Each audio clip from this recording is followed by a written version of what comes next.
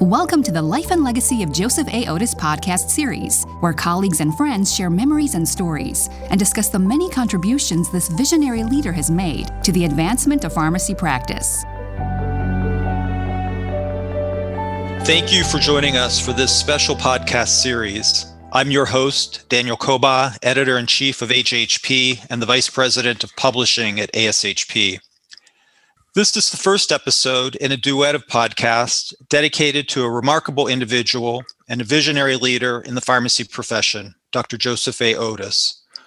We'll learn about his numerous contributions to hospital and health system pharmacy practice and his impact on the evolution of ASHP as the organization's longtime and influential CEO.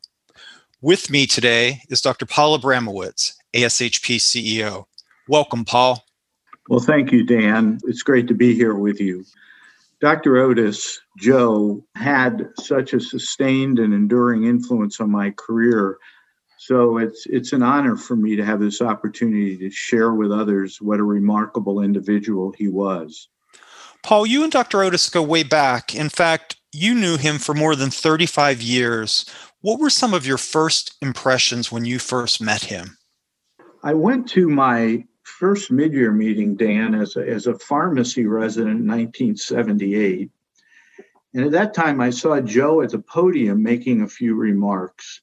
But the first time I met him was when I was on an ASHP council. He came around and introduced himself to each council member. And I had the opportunity then, after that, to get to know him a lot better when I joined the ASHP Board of Directors and also when I was ASHP President. So that's when I got to talk to him one-on-one fairly frequently and work with him very closely. From the very beginning, my impressions of Joe were that he had a very clear executive presence. He was the kind of person who instilled confidence.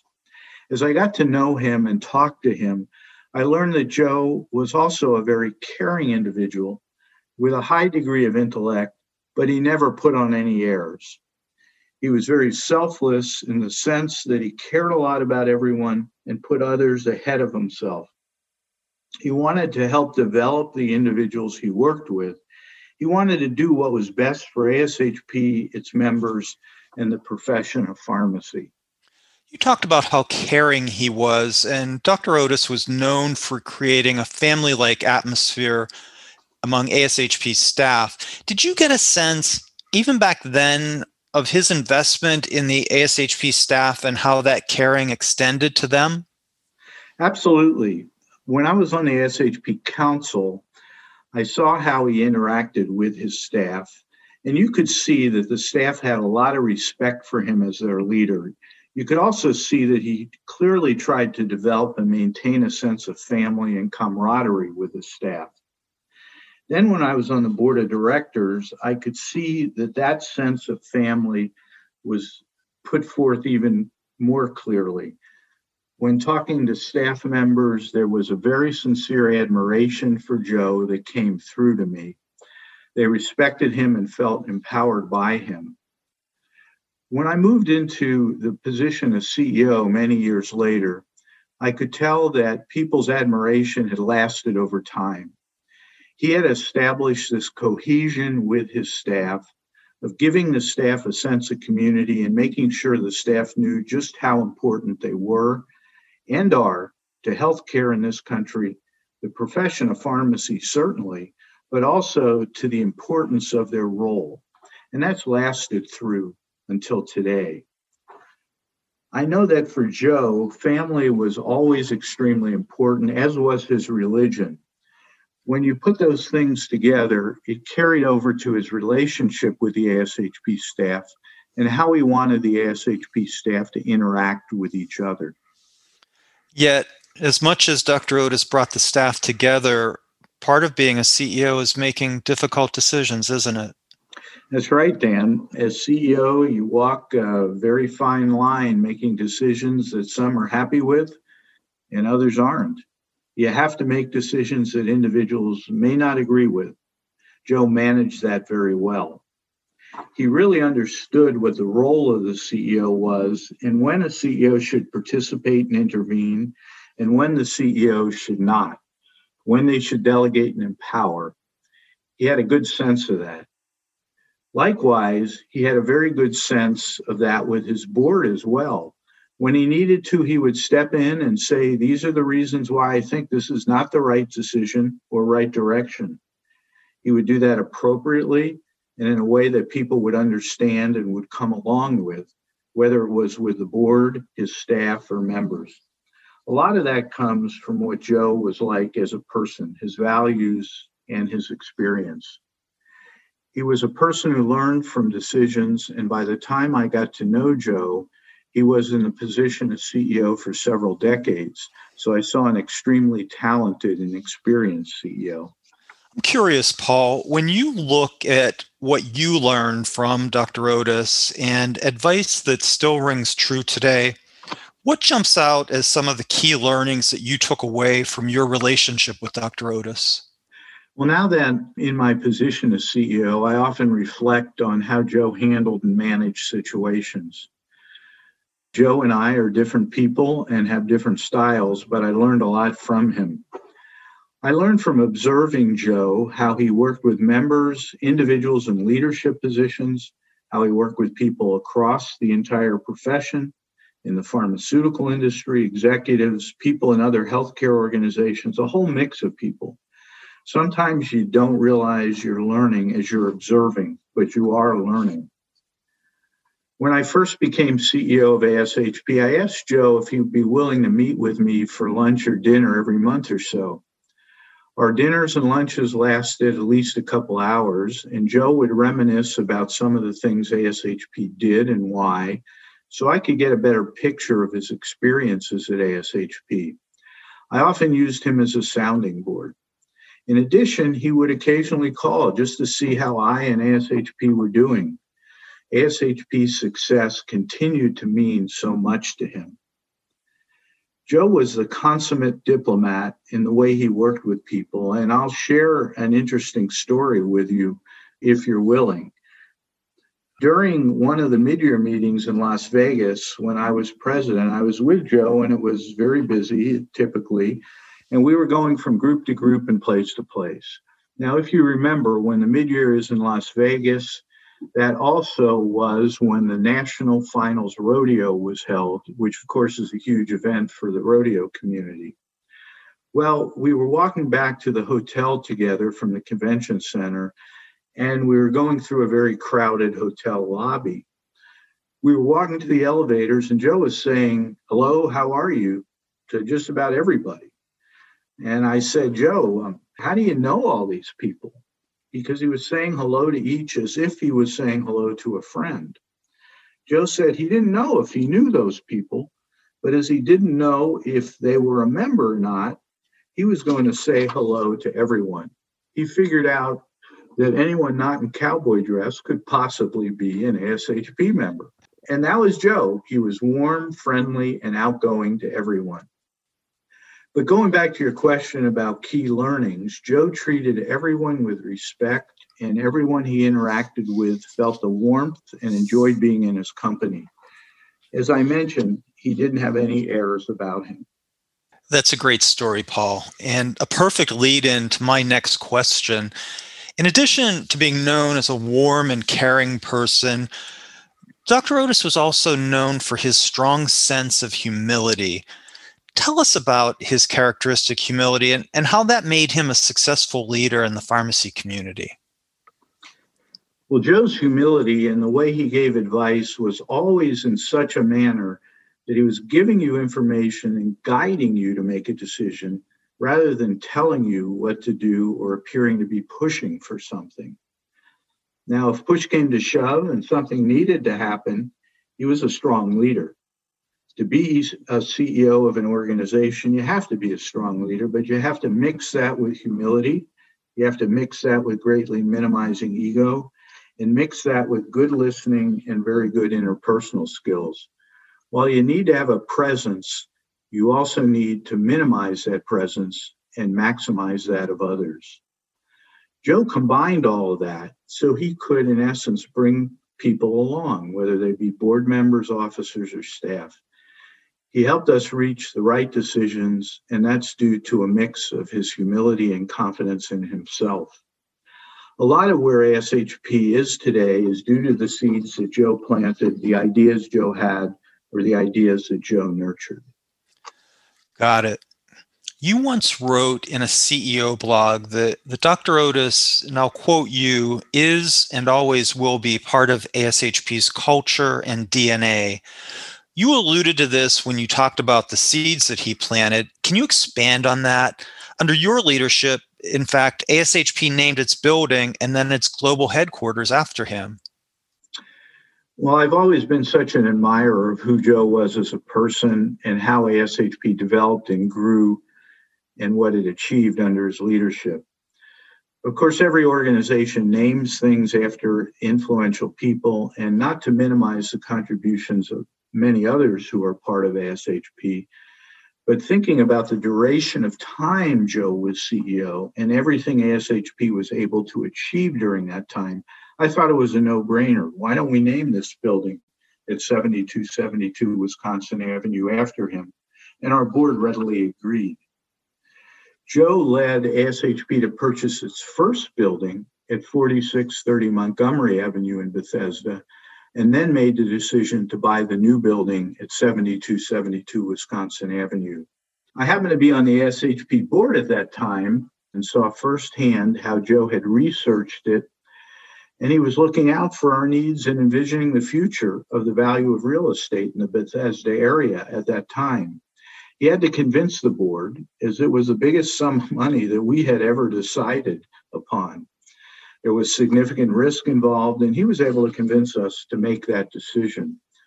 So when I became CEO, it was an easy decision to name the headquarters building at 7272 Wisconsin Avenue after Joe. I put it to the board, and it was a unanimous decision. There are very few events that have given me more personal satisfaction than when we were able to name our building after Joe. At the dedication ceremony, his children, Joe Jr. and Marie, and some of his grandchildren were there, in addition to the entire ASHP staff. We also invited past staff members, past presidents, and our board. And I'll never forget how wonderful that event was. Yeah, I remember it as a beautiful sunny day, and there were political leaders there from Montgomery County who also attended the dedication. I think it's fair to say, isn't it, Paul, that Dr. Otis had established a presence in the community in Bethesda as well? That's a great point, Dan. Joe was a respected member of the pharmacy community, but he also was respected by a broader community as well, as a business leader and as a resident of the area. I saw that back when I was a board member, and I saw that during his retirement as well. Joe brought a major organization to Bethesda when he first bought our building on Montgomery Avenue. And in doing so, ASHP brought a tremendous number of visitors and guests to Bethesda. We also brought a lot of business to the restaurants in the area, and many of the staff at the restaurants knew Joe because he was warm and friendly to everyone, no matter who they were. Dan, that reminds me of another story, if I might tell it. When I was CEO, I was traveling with Joe, and we were at an FIP meeting in Amsterdam where they were honoring Joe, who, by the way, was a past president of FIP and helped that organization mature and grow to what it is today. We were at the main hotel, and we were going to walk out to buses to take us to a large dinner that was being held in honor of Joe. What we didn't know at the time was that there was a big soccer game in that city of two big rivals, and the coach of the soccer team and the players were staying at that same hotel, and there was a game that night. So as we walked out, there was a crowd of people on one side of the exit that extended about 20 to 30 feet behind a rope line, waiting for the soccer team to come out. But unknowingly, the first person to come out of the hotel before the soccer team was Joe. I think Joe must have looked somewhat like the soccer coach, and all the people stuck out their hands to shake hands with Joe.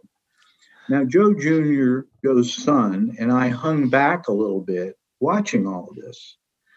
Then we all got on the bus and we watched the soccer coaching team come out of the hotel. And we realized what happened and really had a good laugh about it. And Joe Jr. still tells that story today. It's a great story. It's a magnificent story. Well, Paul, Dr. Otis made many enduring accomplishments over the course of his long career. Speaking as the CEO of ASHP today, which of Dr. Otis's achievements stand out the most to you? Dan, if you look at the COVID-19 pandemic and all the resources ASHP has put out to our members and healthcare professionals at large in terms of the care for COVID patients, all of this started with Joe's early vision for drug information in AHFS.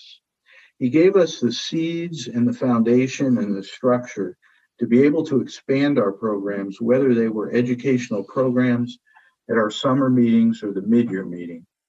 Without that, we would not have been able to put out all the very important information we did during the COVID pandemic. Joe also pushed and pursued residency training and the establishment of residency accreditation. It's important to take a step back and consider the long-term impact on patient care and pharmacy services that resulted from residency accreditation. Joe's thoughts from very early on were, okay, we're establishing a residency accreditation standard, but we're going to use that standard to push the profession and healthcare ahead. It was his idea to look not only at the educational program, but at the entire medication use system and the entire pharmacy department when accrediting a residency program, and do this to keep elevating the practice of pharmacy. He planted the seeds to use residency accreditation to not only train pharmacy residents, but also to push the profession ahead to constantly improve care and constantly improve medication use. He understood and foresaw that residency accreditation had more of an impact than just training 2 residents or 10 or 50 residents each year in a particular organization. Many of the ideas Joe took to the board or the ASHP staff might not have happened if not for his drive. These ideas would never have blossomed into the major things they are today. We would never have had a mid-year meeting so large if Joe was not constantly encouraging change and improvement. You know, Paul, it's been a special experience to talk with you today and to hear about what a remarkable person Dr. Otis was and his impact on so many people. Before we sign off, I'd love to hear one more story. Would you be willing to do that for us? Sure, Dan. I'd be happy to. This is one of my favorite things to do, to tell some of these stories about Joe. This one's a humorous one. And it's actually one of his son, Joe Jr.'s favorite stories to tell. And I think it really speaks to his father's character. When Joe's son, Joe Jr., was in high school, he and a friend skipped school and hitchhiked into downtown Bethesda for the afternoon or day. When it was time to hitchhike back to the school, they were standing on a corner and a car stopped to pick them up. The driver and another individual in the front seat were both in suits. The driver said, "Jump in, boys," and they both got in the back seat. The driver then said, "Where are you going?" And Joe Jr. named a location near their high school. There was really nothing said during the entire ride. It was really very quiet. When they arrived at the destination, Joe Jr. and his friends said thank you and jumped out of the car. Well, once out of the car, Joe Jr.'s friend asked Joe Jr., "Did you know the driver? Is that why you stopped?" And Joe Jr. said, "Yeah, that was my dad." And that was the ASHP president in the front seat with him. By chance, Dr. Otis just happened to be driving by, saw them, and stopped to pick them up. Well, Joe Jr. was sweating all afternoon, waiting for his dad to get home from work. When Joe got home, he never said a word about it. never asked why they skipped school. Joe acted like it never happened. This began to really worry Joe Jr. even more.